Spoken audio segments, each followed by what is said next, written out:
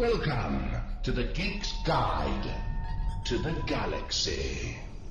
Hosted by John Joseph Adams and David Barr Kirtley. Hi, this is Dave. And this is John. And welcome to episode 12 of Geek's Guide to the Galaxy. Today we'll be talking to Corey Olsen. He's the host of the popular Tolkien Professor podcast. He's a professor at Washington College where he teaches courses on Chaucer, courtly love, Arthurian literature, the Bible, Greco-Roman mythology, and a full semester course on the works of Tolkien.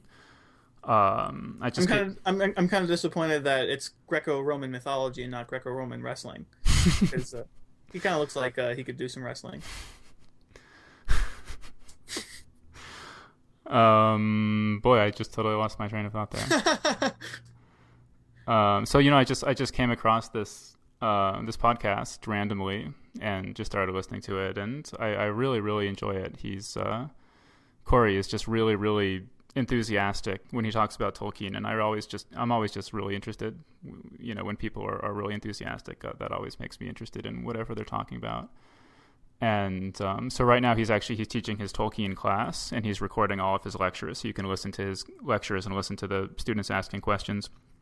And I guess he's actually set up a forum on the website where you can actually go and sort of interact and ask questions along with the students and be involved in the discussion. I haven't actually checked that out myself, but it certainly sounds interesting. And so he actually has a lot of ideas about doing outreach between academia and the general public that I think are really, really cool. And we'll talk about that a little bit in this interview.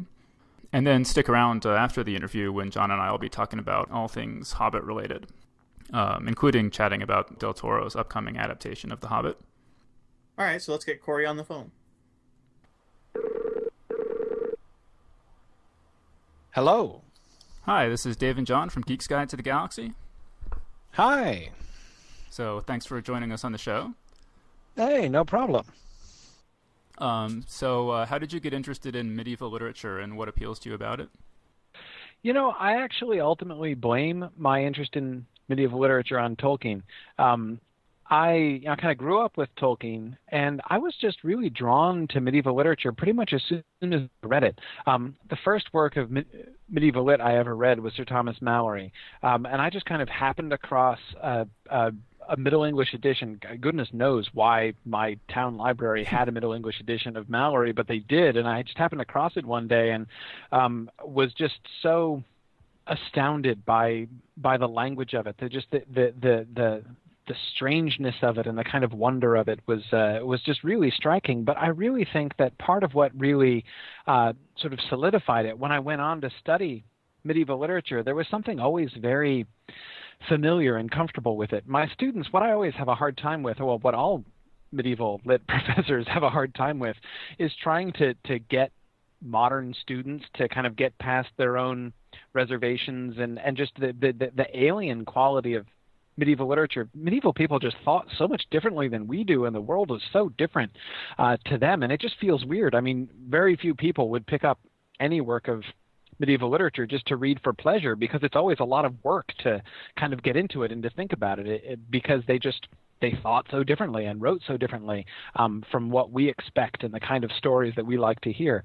But I didn't have that hard a time with it when I picked it up, and I think largely that was because of Tolkien. Tolkien's world is very medieval in its perspective, and being very familiar with Tolkien's world, there was a lot of stuff in medieval literature that just felt, rather than feeling alien, really felt familiar. Tolkien's works are still modern works. I mean, there are many aspects of them that are very much more like modern novels than like medieval texts, but at the same time, there's so much in just the general ethos of his writings, which is very, very much true to the medieval spirit, and really made it seem really kind of homey and comfortable for me when I first started reading it. So, what are some of the biggest misconceptions that people have about the medieval world? Well, the biggest problem that I would point to is what both Tolkien and C.S. Lewis in conversation with each other called chronological snobbery. That is the tendency that we have as modern people to assume that people who lived and wrote a long time ago must be stupider and less sophisticated than we. And this is a very natural kind of conclusion. People don't usually actually work it out logically, but if we believe, as modern people tend to believe, in a kind of sort of pseudo-Darwinian idea of progress and evolution, that people are getting smarter, faster, stronger all the time. Therefore, the logical, though implicit often, extension of that is that people who lived a long time ago were slower, weaker, dumber, smaller than we. And so when you read really old texts, and especially when they sound kind of strange to you, and clearly their values are different, and I don't just mean their ethical values, but their narrative values. I mean, what makes a good story to a medieval person is clearly very different from what makes a good story to us. I think they would be very puzzled by most modern novels. Puzzled in the sense of, like, why would anyone want to read something like this, I think. But anyway, so people tend to, when they look back on old authors, to basically make assumptions, whether they realize it or not, make assumptions that they either were or sort of must have been pretty stupid. And some of this has been actively furthered by some serious misconceptions that were encouraged, actually, especially in the 19th century. For instance, the idea that in the Middle Ages they believed the Earth was flat. Nobody ever believed the Earth was flat. They knew the Earth was round. All the heavens were a series of concentric spheres. They knew that from ancient Greece onwards. There's never been a time in Western Europe when it was a predominant idea that the world was flat. But most modern people all assume, so they're, the flat Earth and the Dark Ages and everything, and so they sort of imagine people just kind of stumbling around and beating each other with clubs. And that's really frustrating. I mean, it's because the fact is, when you read the work of a medieval author, you're almost always confronting somebody who is very much smarter and more sophisticated than you, and sometimes you can recognize that. I mean, if you read Chaucer, for instance, with any sensitivity, you can pretty quickly pick up on the fact that this guy is just running circles around you and just toying with you, and I mean, but that's just kind of Chaucer. He loves playing games with his audience like that. But the kind of intellectual work that some of these people were capable of, I mean, Thomas Aquinas, St. Augustine, these were just amazing intellects. So how many times have you taught your Tolkien class, and do the students who sign up for it tend to be hardcore Tolkien fans? It's actually a mix. When I first offered the Tolkien course, which was, I think, in the spring of 2006, I've only been teaching at my college now. This is my 6th year, and I'm teaching my Tolkien class for the 3rd time now. I've taught it every other year. And when I first offered it, I really expected it to be almost entirely full of amateur Tolkien experts. In fact, I was so not concerned about this, but I was so suspicious of that, that the first time I taught the class, I actually gave a diagnostic exam on the first day of class. I passed out essentially a short Tolkien trivia exam just to see where people were, so that I could figure out by which questions they could answer and which questions they wouldn't answer, whether or not these were people who have just seen the movies or whether they're people who have, who know the Silmarillion backwards and forwards. And I was surprised, because, of course, if it had turned out, as I had suspected, that most of them already knew it really well, then, it would have, obviously kind of changed some of the conversations we could have than, if there were a whole bunch of people who had never read the books. But I was surprised, according to, the fairly unscientific results of my little exam, it seemed to me that more than 80% had never really read the books or had only read them so long ago that it was as if they were reading them for the first time. And that's been my experience all the way through. There's always a core of people who are, really love Tolkien and are really dedicated to Tolkien who take the class. But I've found in the post-Peter Jackson world of Tolkien studies, even people who identify themselves as Tolkien fans don't always know the books that well.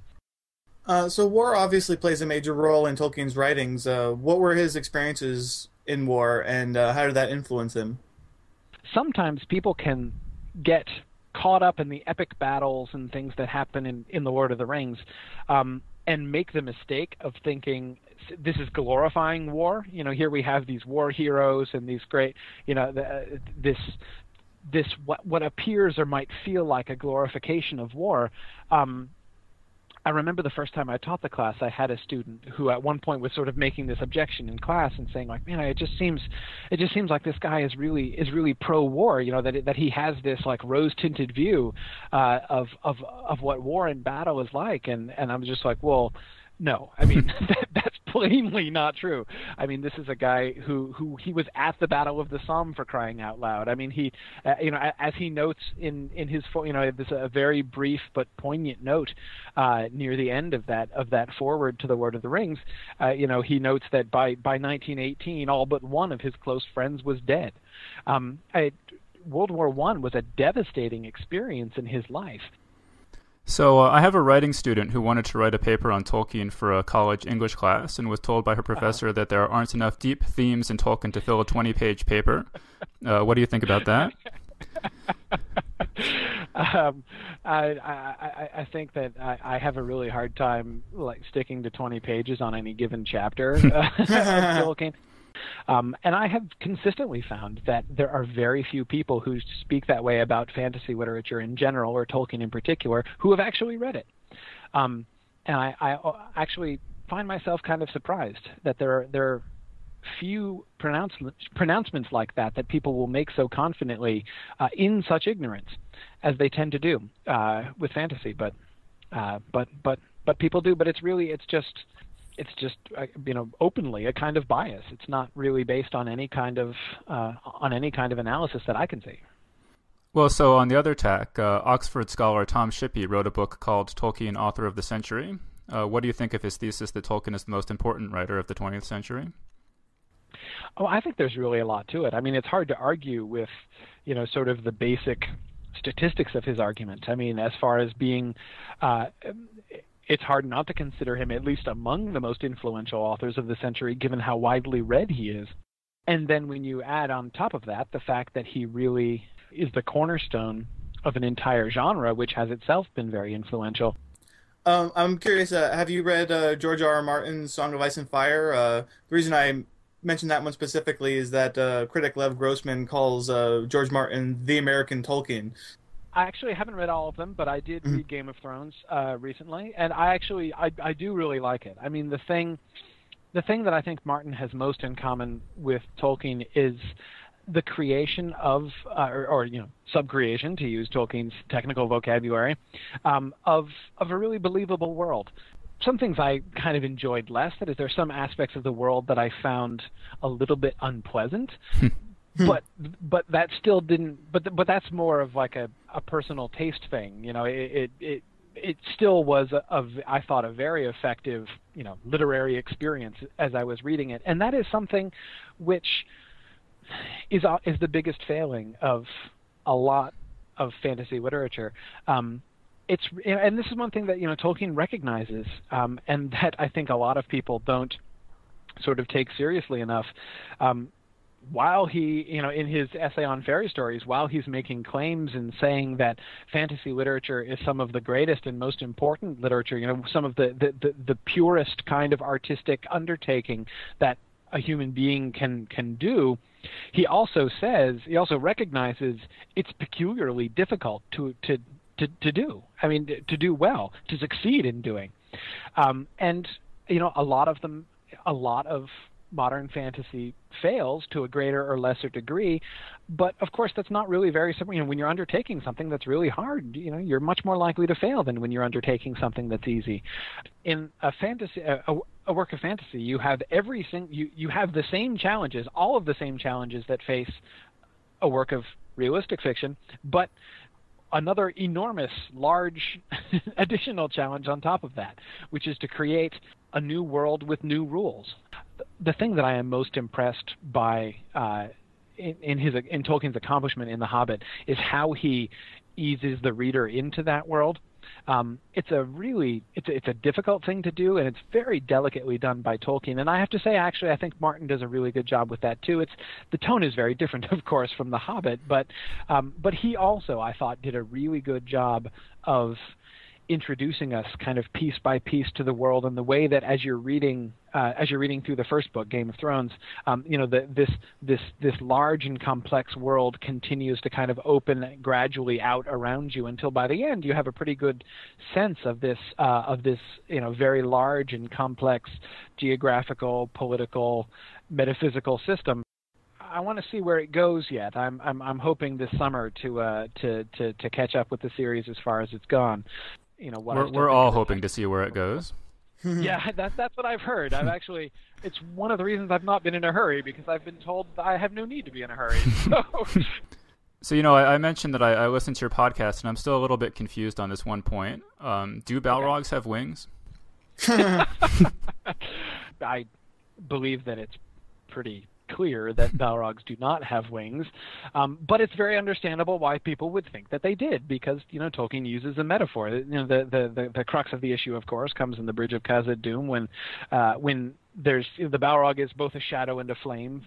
Famously, his own dark power spreads out from him in the visible form of shadow, and Tolkien, when the Balrog comes out to meet Gandalf on the bridge of Khazad-dûm, Tolkien first describes the shadow coming out from the Balrog as being like wings. That is, he uses a simile to compare the shadow to wings. And then in the next paragraph, takes that simile and makes it into a metaphor. That is, just says, and then the Balrog's wings surrounded Gandalf. That is, the shadow, which was like wings, and he's now using a metaphor. So people read that and they're like, hey, look, see, he has wings, ignoring the fact that he's about to plummet to his death, which presumably a winged creature would not do. It gives you the opportunity to engage in careful reading with people and to really be looking at, the patterns of how Tolkien is using words. And goodness, in my own classes, when I have students writing papers for me, I have to beg, plead, and coerce them into doing that. One of my goals is always trying to get my students look carefully at the words, read the passage really carefully, pay careful attention to what is really there. And the people who are arguing that Balrogs have wings are already doing that. I think they're mistaken, but they're already doing that important thing. And of course, it also gives an opportunity to talk about his use of language, especially his inveterate tendency to use words in senses other than the one that is now current in the 20th century. You mentioned that Tolkien loved words and probably spent as much time as anyone ever has thinking about words and the sounds of words. But then in the Lord of the Rings, he gives two of the major villains names that are very easily confusable, particularly by my mom, Sauron and Saruman. That, I think, is an example of Tolkien being so immersed in language and in linguistics that things just don't even occur to him. He would never think of confusing those two things. In his mind, they wouldn't even be similar. We can see this kind of thing. The famous example that my students always chuckle about when I teach the Silmarillion is the name of the hill that the elven city Tirion is on, which is Tuna, Tuna. And even puts the stress on the U, so that sometimes people will pronounce it and want to make it sound fancier by calling it Tuna, but it's clearly supposed to be pronounced Tuna, and this always makes my students giggle. But it seems pretty clear that he wasn't thinking about fish when he when he named it that. That he was thinking of the etymologies of the word in the Elvish dialects, and it just didn't. I feel pretty confident that it just did not strike him that was also a simple English word, that it would create a kind of pun. So a lot of readers seem to hate Tom Bombadil, who sometimes seems like the Jar Jar Binks of Lord of the Rings. Tolkien himself. Yeah. Tolkien himself, I think, expressed some reservations about the character. But what do you think of Tom Bombadil? I think Tom Bombadil is brilliant. He is certainly strange. One of the other things that I would really commend Peter Jackson for is cutting Tom Bombadil. Not because I don't like him, but because I think it would have been absolutely futile and almost certainly disastrous to try to represent Tom Bombadil in film. What on earth could you think a person on screen who is always like skipping and jumping around and singing about the color of his own clothing. I mean, it would absolutely not. He would look like an idiot on film. One of the things that I think you have to do in order to appreciate Tom Bombadil in The Fellowship of the Ring is read it aloud or listen to it aloud. And when you do, one of the things that you notice is that Tom Bombadil always speaks in verse. Even when what he's saying is represented on the page in prose, it is always in verse, and you can always read his words to the same rhythm of the song that he's always singing, the Ho Tom Bombadil, Tom Bombadillo verse. And a lot of his language represented in prose, as I said, on the page, but still lyrical in its melodies and rhythm, is really quite beautiful. And he, the effect that he has on the hobbits in the story, they often kind of zone out and are taken into visual fantasies when they're listening to him talk, and sometimes fall asleep and wake up hours later. He actually has that same effect on me. But it's supposed to be in a good way. It's supposed to be in a good way. What did you think of the Peter Jackson Lord of the Rings movies, and what do you think about Guillermo del Toro's upcoming adaptation of The Hobbit? As I've read more medieval literature, especially studying the Arthurian tradition, I've become sort of more and more sensitive to this. In the Middle Ages, they did a whole lot of just retelling stories. When you were an author looking for material, to write the next great poem on in the Middle Ages, the last thing you did is what a modern person would do. That is, the last thing you would do is actually look for something new, like, I want to tell a story that no one has ever told before. No. I mean, you would instead want to go to retell something that had been told lots of times. To make stuff up was actually a vice, not a virtue. And many medieval authors would actually fake sources. Like, that is, they would pretend that they weren't making something up. They would pretend they were just translating it, even when they weren't. So in the medieval tradition, there's this very robust tradition of retelling stories and looking at how those stories change and what new versions of the stories emphasize. Really, it's a really interesting and rich study, and so that's what when I talk to my students about the films, it's one of the things that I always try to emphasize. It's not a question of, are they screwing Tolkien up? Are they getting Tolkien wrong? It's not a question of right or wrong. The films.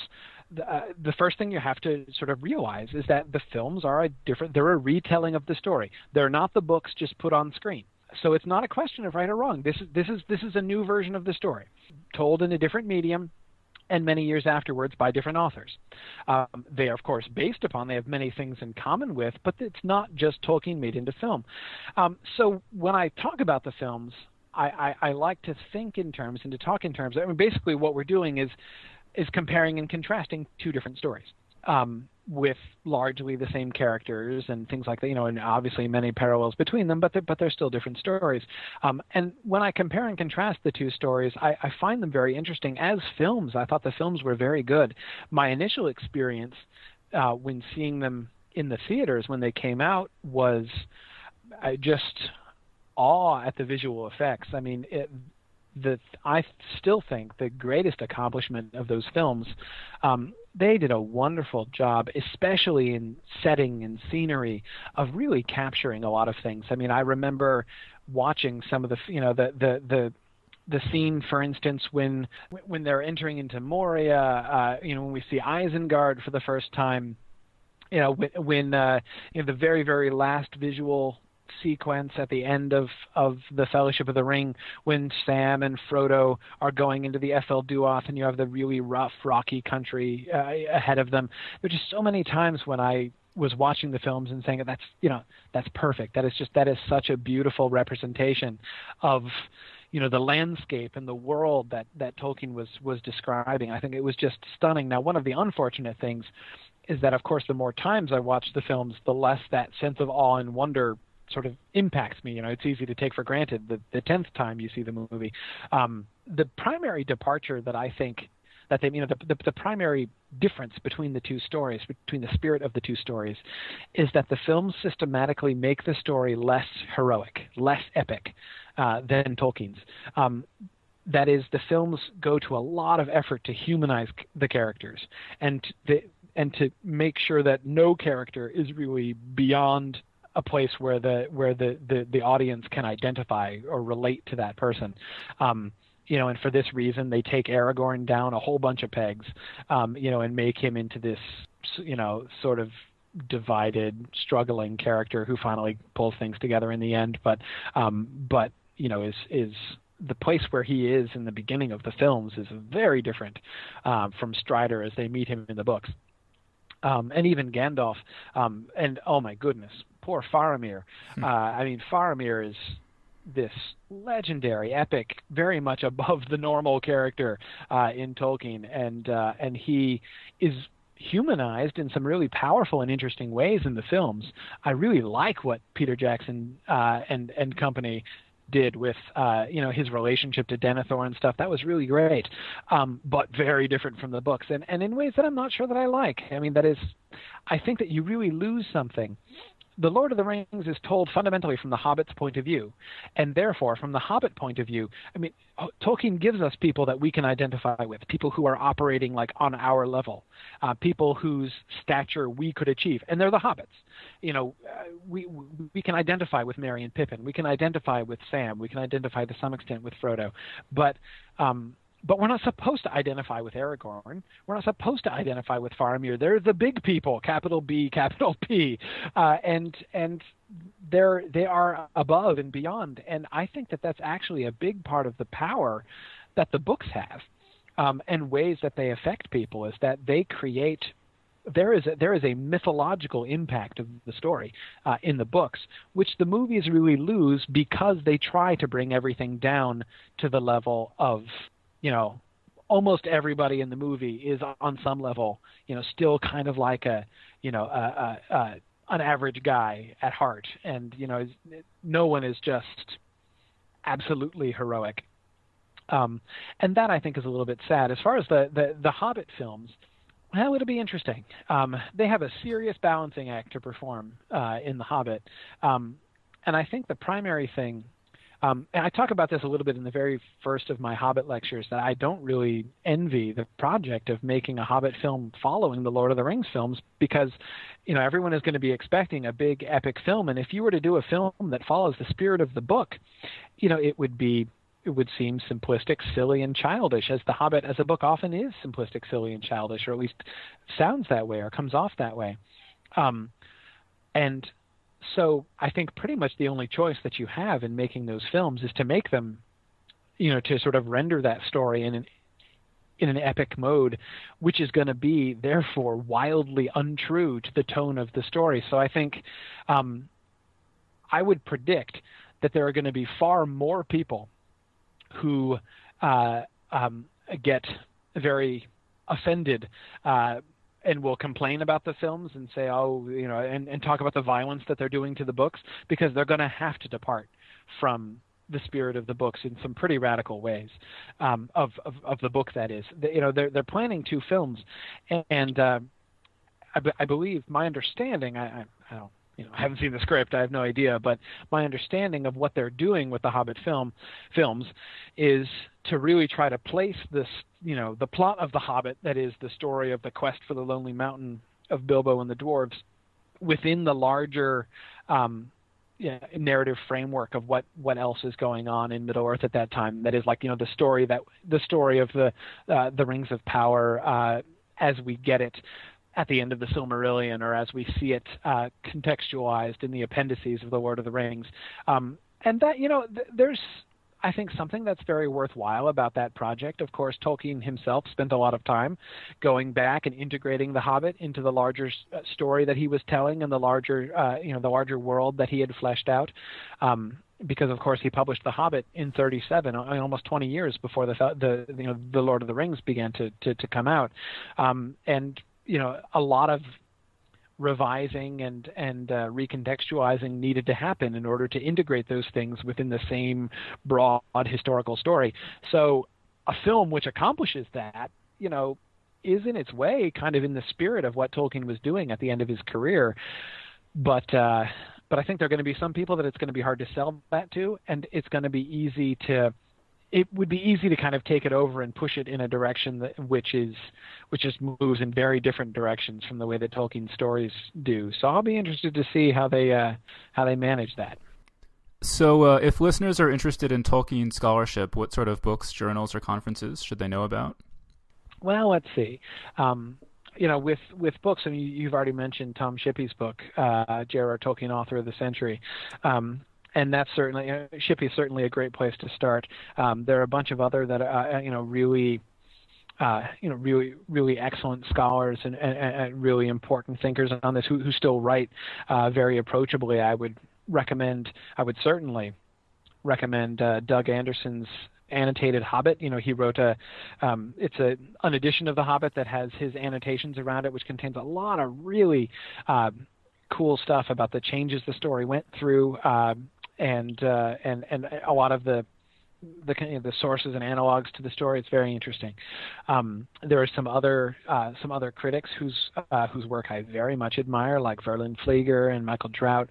But conferences, well, I mean, the big one that I would plug right now, as I've been plugging, is one that I'm going to be appearing at along with a bunch of other Tolkien scholars in August, the Festival in the Shire, which is taking place in Wales in August. And that is going to be an amazing thing. I'm really excited about that because, I mean, one of the things about attending Tolkien conferences, you tend to get most of the time one thing or another. That is either a fan convention or a scholarly conference.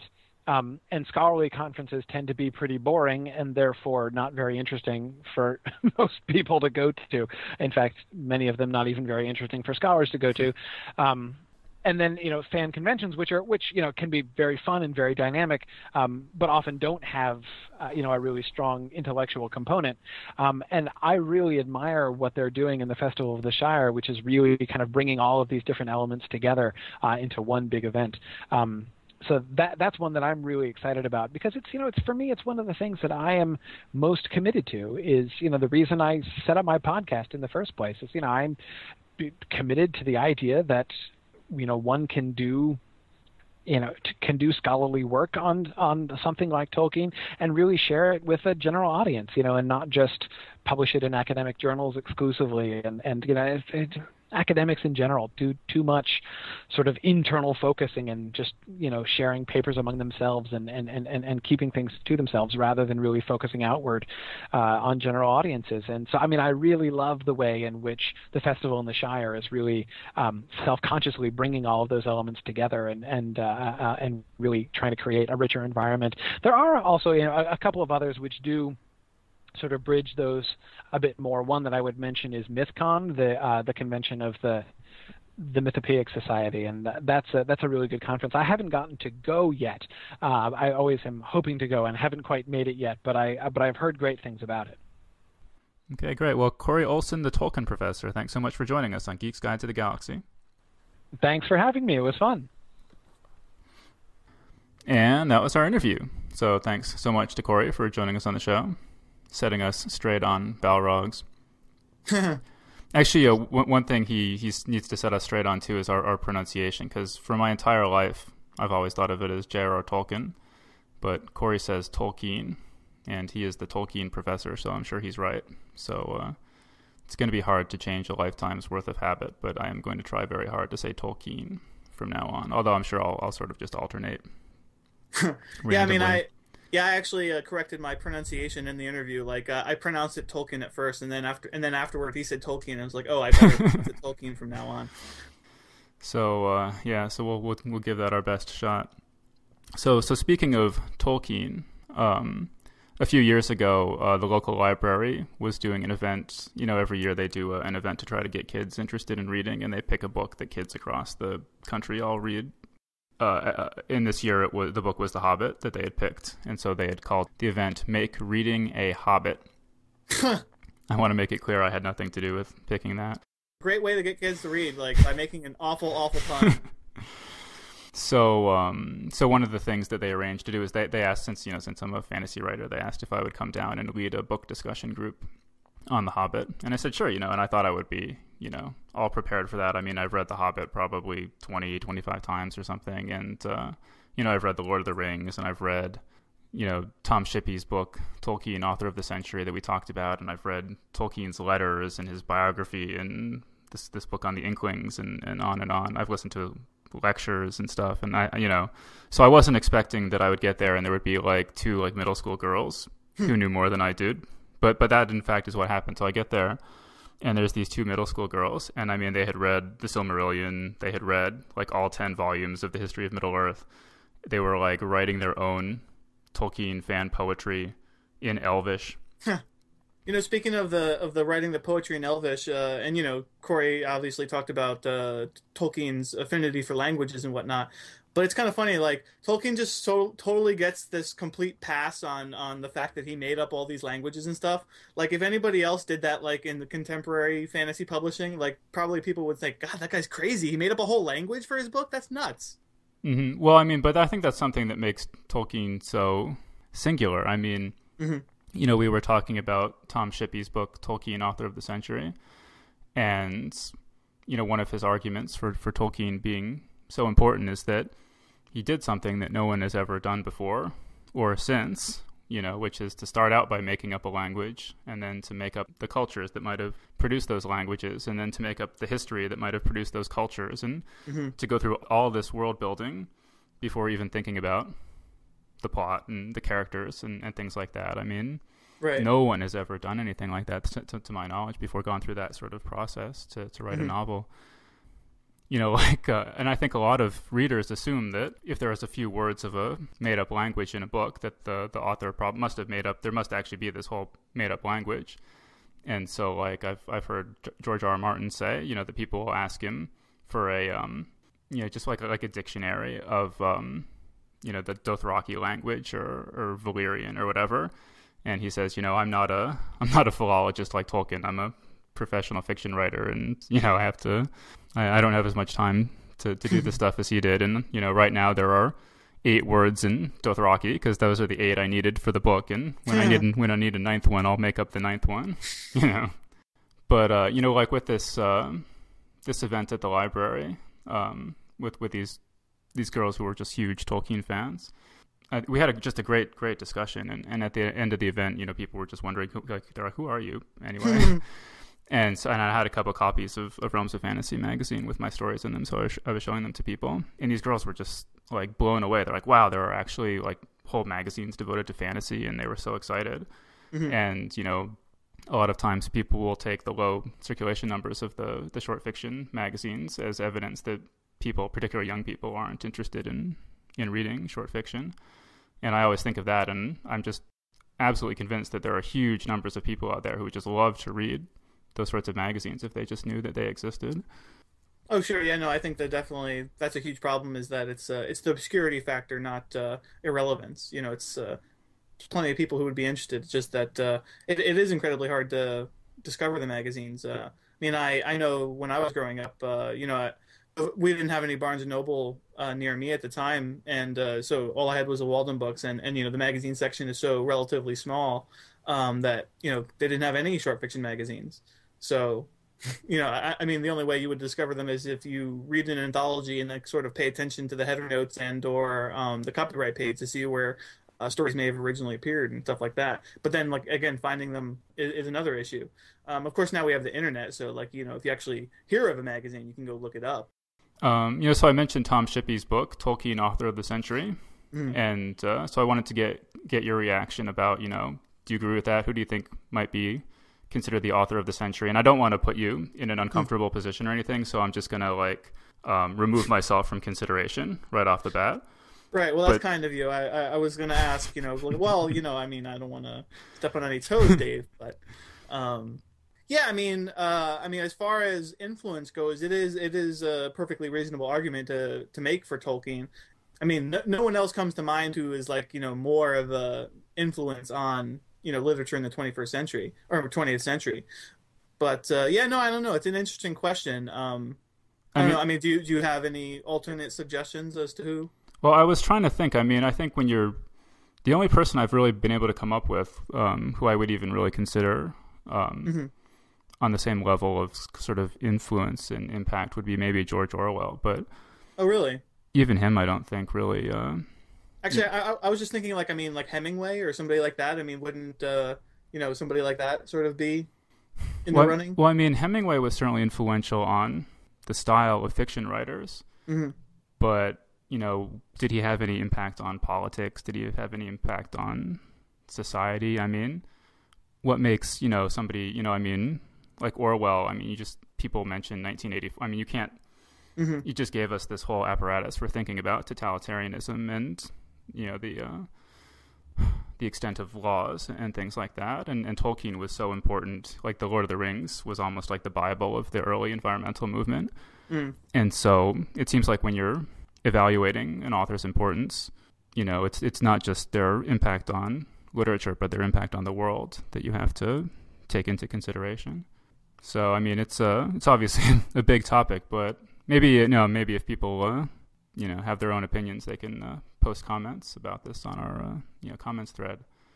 But just for us, since I grew up reading books full of elves and dwarves and playing video games full of elves and dwarves and so on, it's almost impossible for me to imagine a world without Tolkien, a sort of culture without Tolkien. I don't have a whole lot of time to play video games these days, but I still try to kind of keep up on the scene and what's coming out and stuff. And so when I'm in the bookstore, I'll just kind of browse through the video game magazines, and you flip through them and just look at the artwork and stuff, and it's just like page after page. It's just like sexy elf, space marine, sexy elf, space marine, Yeah. And so I'm kind of like, wow. I mean, I don't know if we would have the same kind of image of elves that we do without Tolkien, but it's certainly not a given that we would. And, as far as the Space Marine thing goes, I mean, it seems like you can trace that kind of back to Doom, to James Cameron's Aliens, to Heinlein's Starship Troopers. And so I sort of wonder, as far as video games go, it's kind of a side topic, but if there had been no Tolkien and there had been no Heinlein, would we have the iconography of video games so dominated by elves and space marines? Like Voltaire said, if God didn't exist, it would be necessary for us to invent him. And I sort of wonder, do video games just need elves and space marines so badly that they become a kind of like archetype, that they exert almost this magnetic influence that video game makers, would come to them regardless? Or could we have a video game landscape that was entirely different? I mean, like in Alan Moore's Watchmen, he sort of assumes that in a world in which superheroes really existed, people wouldn't want to read comic books about superheroes because it wouldn't be that kind of imaginative thrill. And so he imagines everyone in the Watchmen universe reads pirate comic books.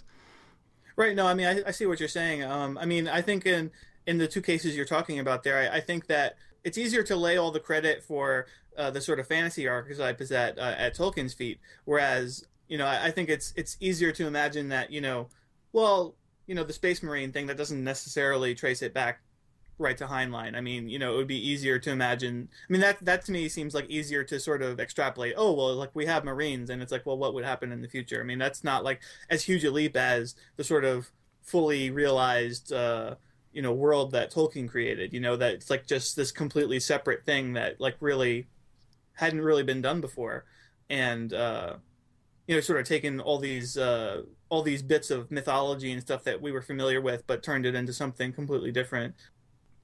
I do notice that there seems to be kind of a generational difference when it comes to Tolkien, because when we were growing up, I mean, Tolkien was obviously a major presence, in our reading and in the culture and stuff, but there were tons of other fantasy books around, and so Tolkien didn't have this kind of singular place that I feel like he had for people of our parents' generation. I mean, like when Bob Salvatore, he writes the sort of Drizzt Stewart and Dark Elf books, which actually the first one, Homeland, I really, really like. But, he was one of the instructors who came to Odyssey when I was there.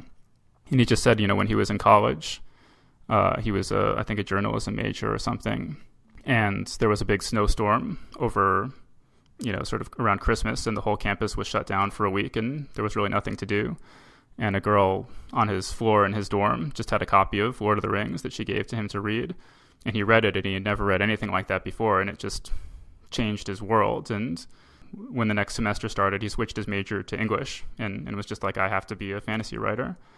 You know, for us, I mean, probably most people of our generation didn't encounter Tolkien first as their first fantasy because, you know, when you're younger, you probably start off with something more intended for young readers. Although The Hobbit is obviously, you know, intended for younger readers. But, you know, unless you just have a parent who happened to give you that one first, I mean, chances are equally good that you ended up reading Robert Jordan first, or like, you know, the Robert Asprin myth series, you know, which is a different sort of fantasy, but fantasy nonetheless. So I want to, you know, it's been almost 10 years since Fellowship of the Ring came out. So I thought maybe it might be interesting to just look back on those Peter Jackson movies and just think about our general impressions of them now. Actually, have you seen Peter Jackson recently? Yeah. I saw he lost a lot of weight. He's looking all svelte. Yeah, he looks good. But he lost like 3 Hobbits worth of weight. I mean, but he looks really good. But I don't know. So do you have any thoughts on those movies looking back now?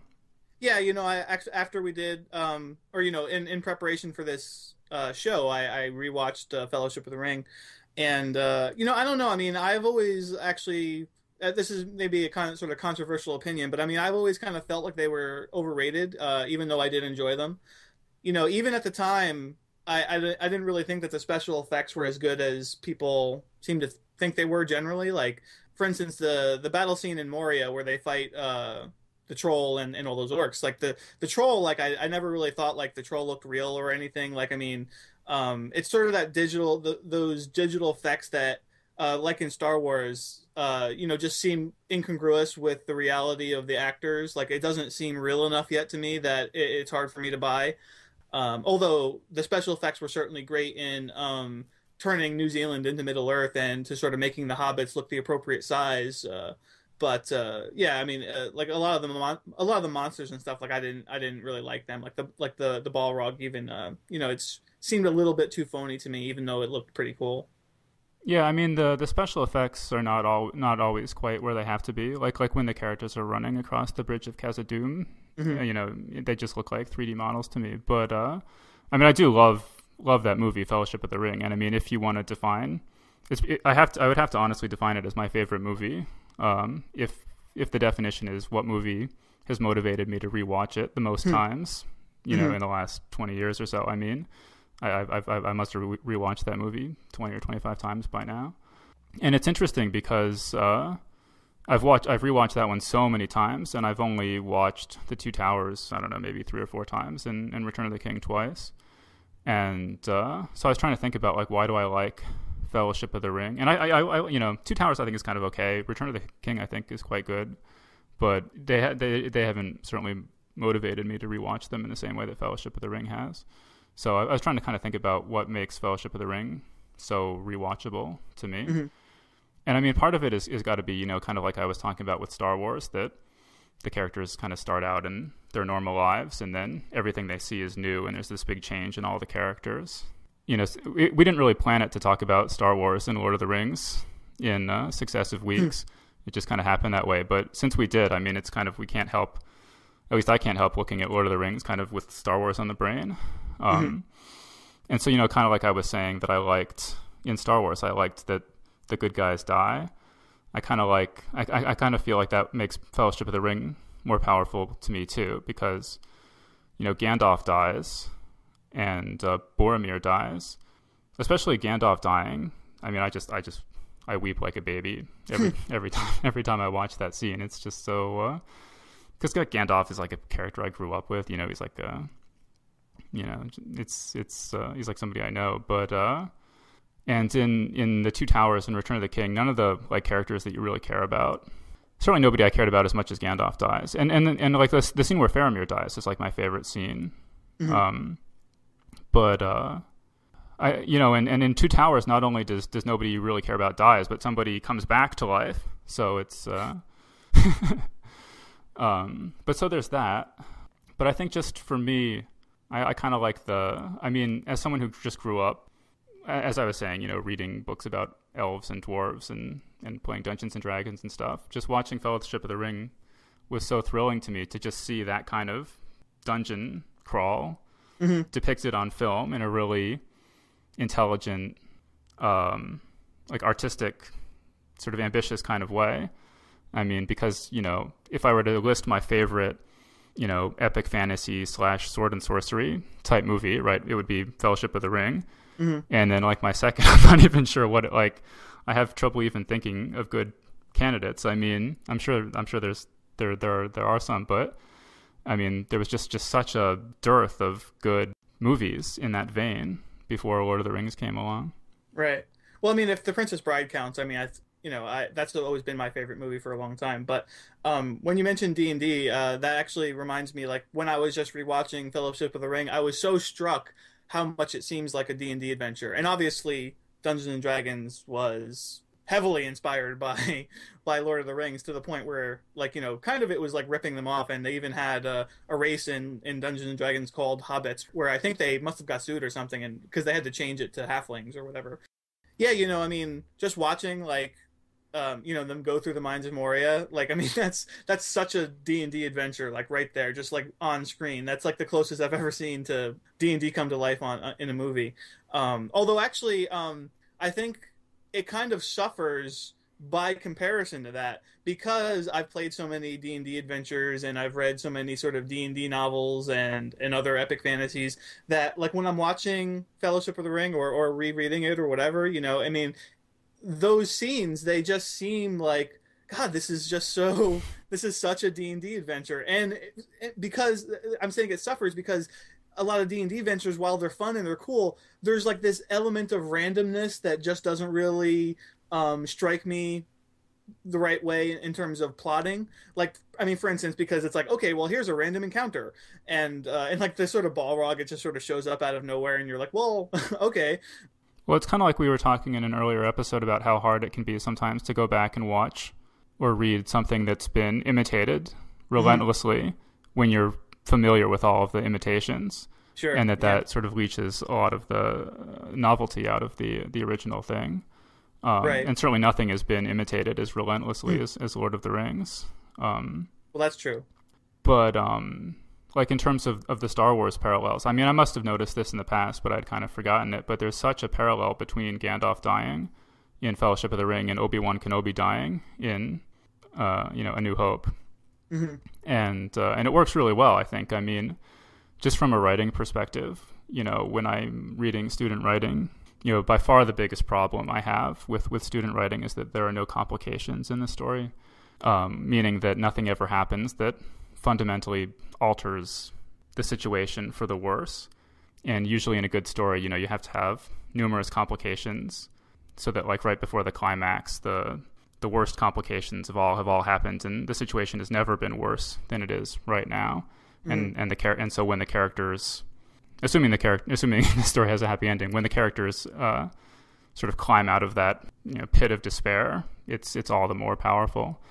And so in a lot of student writing, there will just the situation will remain essentially static, and incidents will happen. You know, so like the characters, they might go through the mines of Moria and fight some monsters and stuff, but when they emerge on the other side, nothing has really changed.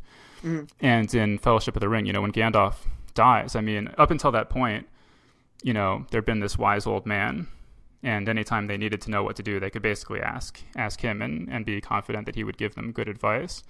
And when he dies, everything's changed, because now you have all these younger, much less experienced characters who have to make decisions for themselves. And that pattern kind of continues throughout Fellowship of the Ring, where Frodo is stripped of Gandalf and he's stripped of Boromir and Aragorn, and he has Sam along, but you know, he has to become a lot more self-reliant than he had been at the beginning of the story. Yeah, you know, it's interesting, though, talking about the parallels between Star Wars and Lord of the Rings. I wonder how much of it is really, it's not just Star Wars and Lord of the Rings, it's like that hero's journey, you know, that Joseph Campbell has, you know, sort of famously written about. I mean, I think his writings probably are, you know, Tolkien probably predates Campbell's writings, if I'm not mistaken, but I mean, certainly other people besides Campbell must have been aware of that sort of archetypal story before. Okay, but so what do you think of this new Hobbit movie that's in the works? Yeah, I don't know. I mean, I'm pretty excited about it just because like I've always been much more of a fan of The Hobbit than Lord of the Rings. Like, I mean, you know, while The Lord of the Rings is great and all, I just love The Hobbit so much, and I'm a little nervous just because Guillermo del Toro. I mean, I really liked The Devil's Backbone and Pan's Labyrinth, but I haven't been overly impressed with his other films, all the ones that he did in English. Actually, I mean, I don't know if that's a coincidence or not, but like Hellboy was pretty good, and I never saw Hellboy 2, but I mean, like Mimic and oh, and Blade 2. God, those are such terrible movies.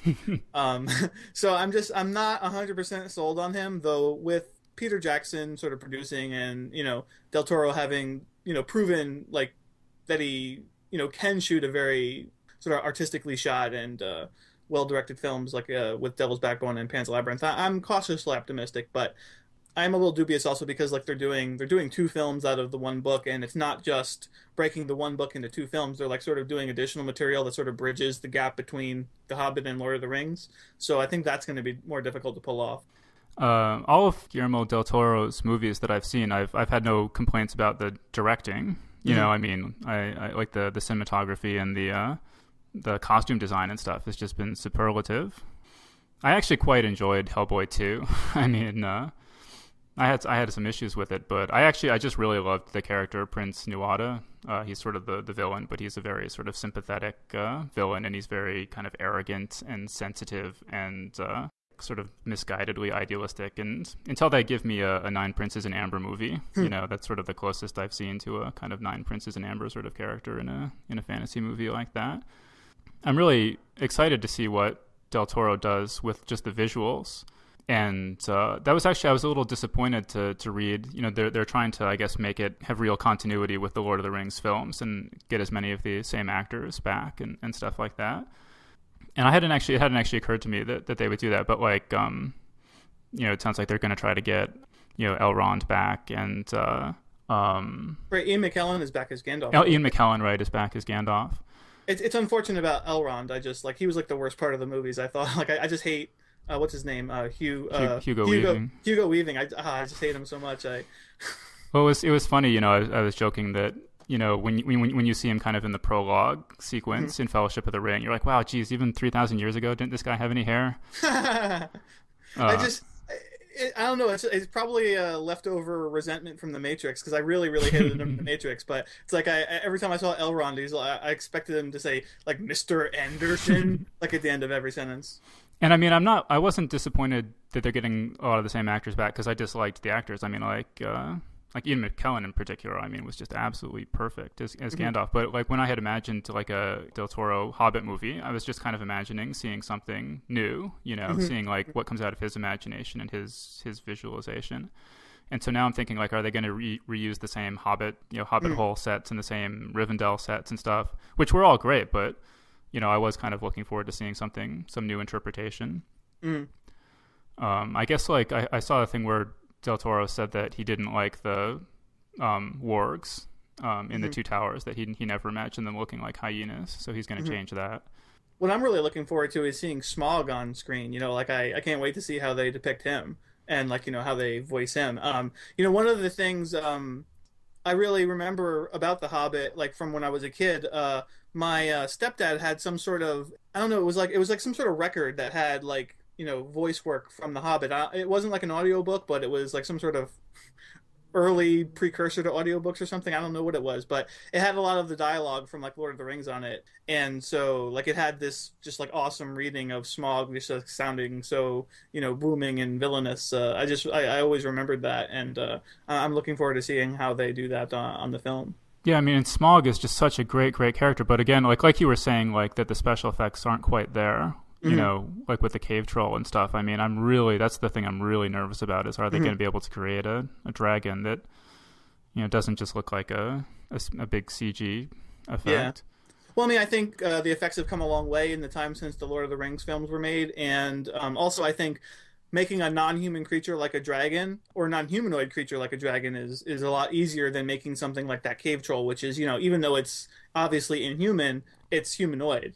And I don't know. I think there's just something about the alienness of a dragon that it's like easier to capture with the digital effects because they're like less familiar to us. Like whereas we're really used to seeing what humanoid creatures look like when they move around, and so it looks more phony.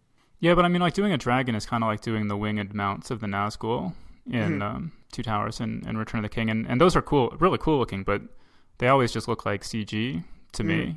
They just don't seem to me to have the same reality. Like I guess that's another reason maybe why I prefer Fellowship of the Ring, because when you have the Dark Riders and their horses, horses look like real horses. But I mean, so that's one thing that makes me a little nervous. Another thing that makes me a little nervous is since it was announced that Del Toro will be directing this Hobbit movie, people have dug out this quote from him from a 2006 interview he gave, where he says, quote, "I don't like little guys and dragons, hairy feet, hobbits. I don't like sword and sorcery. I hate all that stuff." What? Wow, I'm really surprised they picked him to direct after he said something like that. Yeah, I mean, that's the kind of thing, like, you say, and then they're like, "Hey, how'd you like to direct The Hobbit?" And you're like, "Oh, damn it." Yeah. That's actually, we were talking about that a little bit with this show. I mean, we're, here we are talking, blabbing for, half an hour or so every week, and I'm sure we're going to say stuff that we end up regretting, because pretty much everything I say I end up regretting. But I do sort of wonder if I'm going to end up in a Del Toro like situation where, I mean, probably no one's going to like offer to let me direct a movie or anything, but right. I can sort of imagine, if I wanted to, they might offer me to write some big big video game universe or movie franchise or something, and they're like, Dave, we were just listening to episode 48 of Geek's Guide to the Galaxy, in which you called our franchise, quote, a festering boil on the ass of pop culture. Yeah, no, I mean, I worry about that too, just because, like, I might throw some offhand comment about how I, hate this or that, like, sort of subgenre, and then somebody comes forward and says, "Hey, you want to edit this?" Like, and it becomes really popular all of a sudden. So somebody says, "Hey, you want to edit an anthology on this subject?" I'm like, yeah, I don't know. And then you have to walk it back. You'll be like, no, that was a long time ago. I mean, that was like 2.5 weeks ago. I mean, I've totally, I've had more. I mean, because he sort of quoted, Del Toro was sort of quoted as like totally walking back this thing. Yeah, I bet. But that does make you a little nervous that he's like, I hate like. Out of all the things he could say to hate, right. He's like, I hate the hobbits, particularly their hairy feet, Right. He actually kind of looks like a hobbit, like like not the same size as a hobbit, but if you shrink him down with the digital effects, he would totally look like a hobbit, I think. You know what? Maybe his feet are hairy. Maybe he's just like, it's just like... He's projecting, you know what I mean? Yeah, he's projecting. Yeah, it's like, kids teased him all the time when he was a kid, and now it's just like, oh man, he can't stand that hobbits are cool. Well, maybe he can stick himself in the movie as a hobbit, sort of like, Peter Jackson stuck himself in the movie as like drunk guy in an alley. Did he? Yeah, when they first enter Bree, there's this like drunk guy who like burps into the camera and stumbles away, and that's Peter Jackson. Oh, I didn't know that. Oh, but when you were talking about the riders, how they they look like horses and everything, they look good. That just reminded me one of the really, really cool effects I thought of in Fellowship, and I guess in all the movies really, but was the effect when when Frodo puts the ring on and he's in that sort of shadowy realm or whatever, and it's like it's so creepy and scary. It's like, oh my god! I mean, that's not actually how I ever pictured it when reading Lord of the Rings or anything, that it would be so horrifying. But it was a really cool effect. Although, like Corey was talking about how many problems they're going to have adapting The Hobbit in the wake of The Lord of the Rings. I mean, that's a big one, because in The Lord of the Rings, the ring is supposed to be sinister. Mm-hmm. And in The Hobbit, it was written originally, the ring was just, hey, it's a cool magic ring that makes you invisible. Mm-hmm. And so, I mean, it doesn't seem like every time Bilbo uses the ring to become invisible that there's just going to be like freaky stuff, stuff going on all around him. Yeah. Actually, I mean, Corey was saying that how did he refer to The Hobbit? Like, often comes across as simplistic, silly, and childish, or something like that. Yeah. And that's them's fighting words, as far as I'm concerned. Because like you, I actually do prefer The Hobbit to The Lord of the Rings. Although it's probably just because I am myself simplistic, silly, and childish. Childish for sure. Anyway, but it actually, I mean, I was thinking about this, and I mean, it actually seems to me that you could argue that The Hobbit is actually more complex in a way than Lord of the Rings, in the sense that, like there was kind of an interesting interview on the DVD special features with Peter Jackson where he was saying, what people always say Lord of the Rings, they always describe it as this great, classic struggle of good versus evil, and he's like, I actually don't agree with that. I think it's so much more than that, with which I agree with, but you can certainly understand why people tend to think of it as a struggle between good and evil, because You know, you have like the Sauron is like he's literally called the Dark Lord, and you know, he lives near a volcano called Mount Doom and stuff. I mean, there's no question that he's a bad guy. And most of the characters, I mean, you can basically tell who's good and who's bad, and you know, there's certainly shades of gray and complexities, but it is, you know, there is to a substantial extent, it is, you know, there's good guys and bad guys.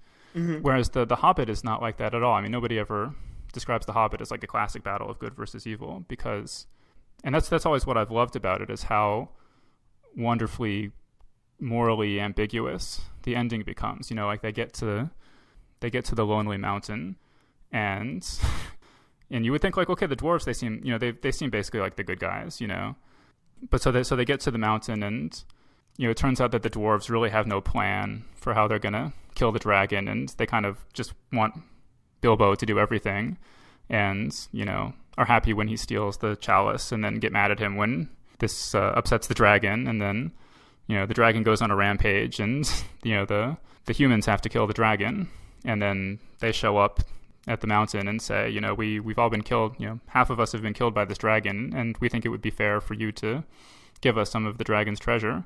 And Thorin says, nah, forget it, this is our treasure, this is our birthright, we're not giving it to you. And you know, and it's very complicated. You know, both sides have legitimate points. And Bilbo, you know, he initially steals the Arkenstone of Thrain just because he's kind of greedy, but then he gives it to the humans, and suddenly, you know, he's switched sides, and now the dwarves kind of seem like bad guys, and the humans kind of seem like good guys for the most part. And then, you know, and you sort of, I mean, in a simple story, you would expect, you know, they kill the dragon and they get the treasure and they live happily ever after, basically. But the story becomes so much more complicated than that. And then armies all start descending, fighting over the treasure as soon as the dragon's dead. And it's this, I don't know, I think real kind of wonderful realpolitik thing. It was sort of making me think how, you know, in Return of the King, in the movie, there's the part where Aragorn is crowned and everyone cheers, and orchid blossoms or something are falling out of the sky, and you know, and the audience is cheering, and half of them are like halfway to the door, and then the movie keeps going, and everyone's kind of like, whoa, wait, there's more. You know, everyone who hasn't read the book is like, whoa, what? There's more? I thought that was the end. And then there's a much more complex, conflicted, ambiguous end that comes after that. And I sort of wonder how many people in the movie theater are going to be like halfway to the door, you know, when the dragon's dead and they're all celebrating. You know, are there going to be the same sorts of complaints like, oh, there's too many endings here, you know? Yeah. I was going to say, I was actually just thinking, you know, should we talk about the, you know, the animated versions, like the animated version of The Hobbit and Lord of the Rings? If I recall correctly, the animated version of The Hobbit is pretty good, but the animated version of Lord of the Rings is bad. Is that right? I'm still, I have very fond memories of the animated version of the Hobbit. I think that record I was talking about may actually just be like sort of dialogue from the movie, you know, the animated movie. Come to think of it, but I was like actually going to ask you. I don't remember which one it is, but is it in The Hobbit or in Lord of the Rings where the orcs sing "Where there's a whip, there's a way"? Because I mean, that's like it was just like it's like kind of so ridiculous, and I always remembered it from seeing it as a kid. Like, do you remember that? I think that's in The Hobbit. I mean, I think that's maybe the song that they sing, you know, that the goblins sing. Goblins, in the Misty Mountains after they've captured, you know, the dwarves. Yeah, I actually quite like a lot of the songs in The Hobbit. I never really watched the Lord of the Rings animated movie just because my parents, you know, hated it so much, and they sort of, you know, warned me off of it. Yeah. I gather what happened is that Ralph Bakshi. I honestly think what happened is that he ran out of money halfway through, and so released it, not making it at all clear that this was just the first half. And so everyone who went to see it just assumed it was the whole story, and so it, you know, it gets like halfway through and it just ends, and people were really, really angry. Oh, and actually, I was going to ask too. You know, so in Fellowship of the Ring, I didn't remember this part, but you know, at some point, Bilbo gives Frodo a copy of his book, and it's like, you know, called you know, There or Back Again, which is the alternate title of The Hobbit. So is that like, was that in Lord of the Rings in the book? I don't remember. And if so, is that like sort of the first example of an author plugging his own work in a new volume of his books? Yeah, well, actually, I was just listening to, you know, the most recent Tolkien Professor podcast. He was kind of talking about some of this stuff. And it was really interesting. I had not been aware of all of this before. But basically, yeah, within the within the constructed reality of The Lord of the Rings, The Hobbit is a book that Bilbo writes called There and Back Again, A Hobbit's Adventure or something like that. Mm-hmm. And actually there's this really interesting thing where, when Tolkien originally wrote The Hobbit, like I was saying earlier, the ring that Bilbo finds was just like this cool magic ring that turns you invisible, and it had no, the rest of the mythology regarding the ring hadn't been worked out. And so when Bilbo and Gollum do this riddle contest, Bilbo wins, and then Gollum is like, "Wow, I'd love to give you my ring, but I can't seem to find it." And Bilbo's like, "Don't worry about it." Mm-hmm. And Gollum says, "Well, can I make it up to you? Can I just show you the exit?" And Bilbo says, "Sure," and they just part on good terms, And so then after Tolkien was writing the Lord of the Rings, he was like 2/3 of the way through it or something, and he starts thinking about The Hobbit, and it's like, wow, this is not consistent at all. This is not how Gollum would behave with if the ring is the one ring. And so he actually I think released a couple of different editions of The Hobbit, rewriting stuff to make it more consistent with the developing mythology. But so like the version, that I'm familiar with, certainly, and that I think most people are, is the revised version, where Gollum never really intended to honor the bargain, and he goes off to get his ring so that he can sneak up on Bilbo and kill him. And then when he discovers it's gone, he starts hunting Bilbo, and Bilbo has to like rush past him, and Gollum is shouting, "Bad bargains, we hate," But so anyway, within the constructed reality of the Middle Earth milieu, it turns out that Bilbo originally lied. Mm-hmm. The explanation for why there are different editions is that Bilbo originally lied when he first wrote the story. Right. Well, and there's your answer for why in The Hobbit the ring isn't as sinister too, because obviously Bilbo just left that part out or whatever. You know what I mean? Mm. Although you would think that it would be kind of dumb to even mention this powerful ring anyway in the book. It's like, isn't that going to sort of get people coming after him if he publishes some book and talks about this awesome magic ring that he has? It's like you can turn invisible with it, and it doesn't do anything wrong. Oh, I think we should mention, that we talked about George R. R. Martin's.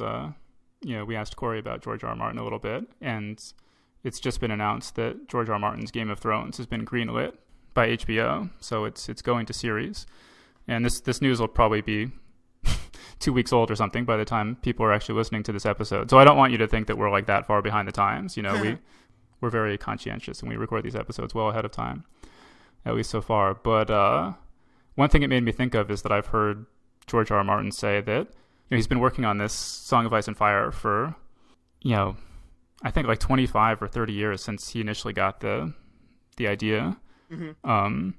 And he was just like thinking about the first book, for 5 or 6 years or something before, he actually got a chance to write it. But so it's got, so he says, there are decisions that he made, all these years ago that he wishes he could change now, but he can't because they've already, appeared in print. Yeah. And he says, wow, I wish I was just independently wealthy and I could just write the whole series and then release it and, make everything consistent rather than having to work within these things that are, that are already sort of set in stone. Mm-hmm. So, I've heard him talk about that, but then I'm like, well, wait, Tolkien just completely rewrote The Hobbit, to make it fit later stuff. So could other authors do that as well? Oh, yeah, no, other authors do it all the time. Stephen King actually, he reworked a lot of The Dark Tower, and, they re-released the first book to add in elements that, to sort of make it more consistent with stuff he added later on. And of course, that's sort of a similar situation where, he'd been working on that for 30 years. And so, and there was like a huge gap in time between writing books like 4 and 5, and then the 5, 6, and 7. So, he's a different writer at that point, and he had sort of came up with different ideas. And so, that's not unheard of. And Orson Scott Card recently sort of retconned some of the Ender's Game history in the recent direct sequel to Ender's Game. So, yeah, there's nothing stopping Martin from doing that. Although I would prefer that authors just work within the framework they've already established, because I think that in general, just kind of it'll make it better, because it's like, well, you can't. If there's things that happen in history, you can't just go and change history. You have to deal with the consequences that have come before. It makes it harder for the writer, but I think in the end, it's more rewarding for the reader. How should Tolkien have dealt with this once he decided to make Bilbo's ring this really, really powerful, sinister ring? Should he not have rewritten The Hobbit then, or not have? Yeah, I don't know. I mean, it's hard to say. I mean, I haven't, I guess I only read the revised edition, so it's harder for me to say, but it certainly would raise complications for, having the Lord of the Rings and the Hobbit, work together well if he didn't do that. So, I mean, it's hard to say. I mean, sort of another issue with authors going back and fiddling with stuff is, you might get like the dreaded Lucas effect, right? Yeah, where, people get really attached to the creation the way it is, and then the creator comes back and says, actually, I just didn't have the budget to do it right the first time. Here's, how I think it ought to really be. And you're like, wow, this is horrible. Yeah. Yeah, but speaking of the Song of Ice and Fire series on HBO, I mean, I really, because I've read the series, or, I've read a couple books in the series and I really love it. And I mean, I'm really optimistic that it could be like the greatest, work of visual narrative epic fantasy ever, just like, whether television or film.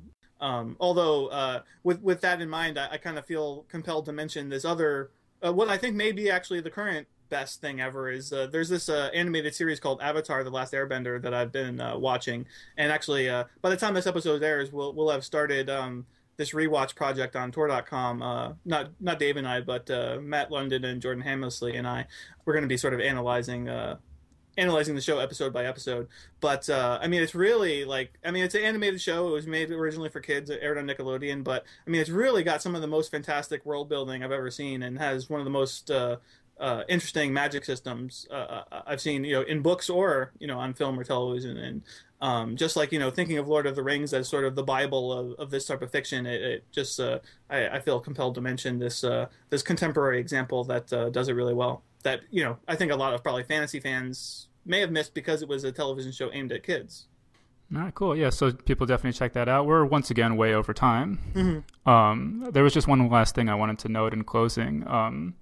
Like Corey was saying that there's sometimes this like bias against fantasy that people have, and people will kind of accuse fantasy of being quote unquote escapist.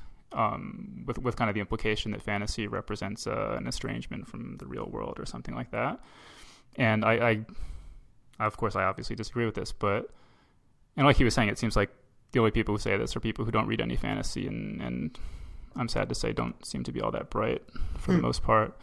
But I mean, to me, fantasy has always been not an estrangement from the real world, but a sort of tool by which people can use their imaginations and the imaginations of other people to make the world a more wondrous, richer, just more magical, sort of thrilling sort of place to live in. And so one of my examples of this that I use a lot relates to Tolkien. So my family goes backpacking all the time, and there have just been so many times where we'll be walking through the woods and we'll come into a part of the forest where the trees have grown really thickly overhead, and it's dark, and the soil is dark and damp, and the trees are all gnarled, and my mom will sort of come up and say, so what does this remind you of? And I'll say, Mirkwood, of course. And you sort of, the real world sort of acquires this sort of superimposed reality where you remember the dwarves all huddled together with all these eyes out in the darkness, all watching them, and it just makes living so much more interesting to me when you have that kind of imaginative framework, that coexists with just the literal things that you see. And I really kind of pity people who don't have that. And that was our show. Thanks everyone for joining us. If you'd like to share your thoughts about any of the topics we discussed today, we'd love to hear from you. Just go to Tor.com and click on podcasts, and then Geek's Guide to the Galaxy episode 12, and post a comment there. And be sure to join us next week when we'll talk to John Langan, an acclaimed new writer who just released his first novel, a spooky book called House of Windows. See you then. The Geek's Guide to the Galaxy is a production of Tor.com. For this episode's show notes, or to subscribe to this podcast, visit Tor.com and click on podcasts. For more information about your hosts, visit johnjosephatams.com or davidbarrcurrently.com. Music and voiceover produced by Deadsville 9 Entertainment. If you've enjoyed this program, tell your friends. If you didn't enjoy it, tell no one. Thank you for listening.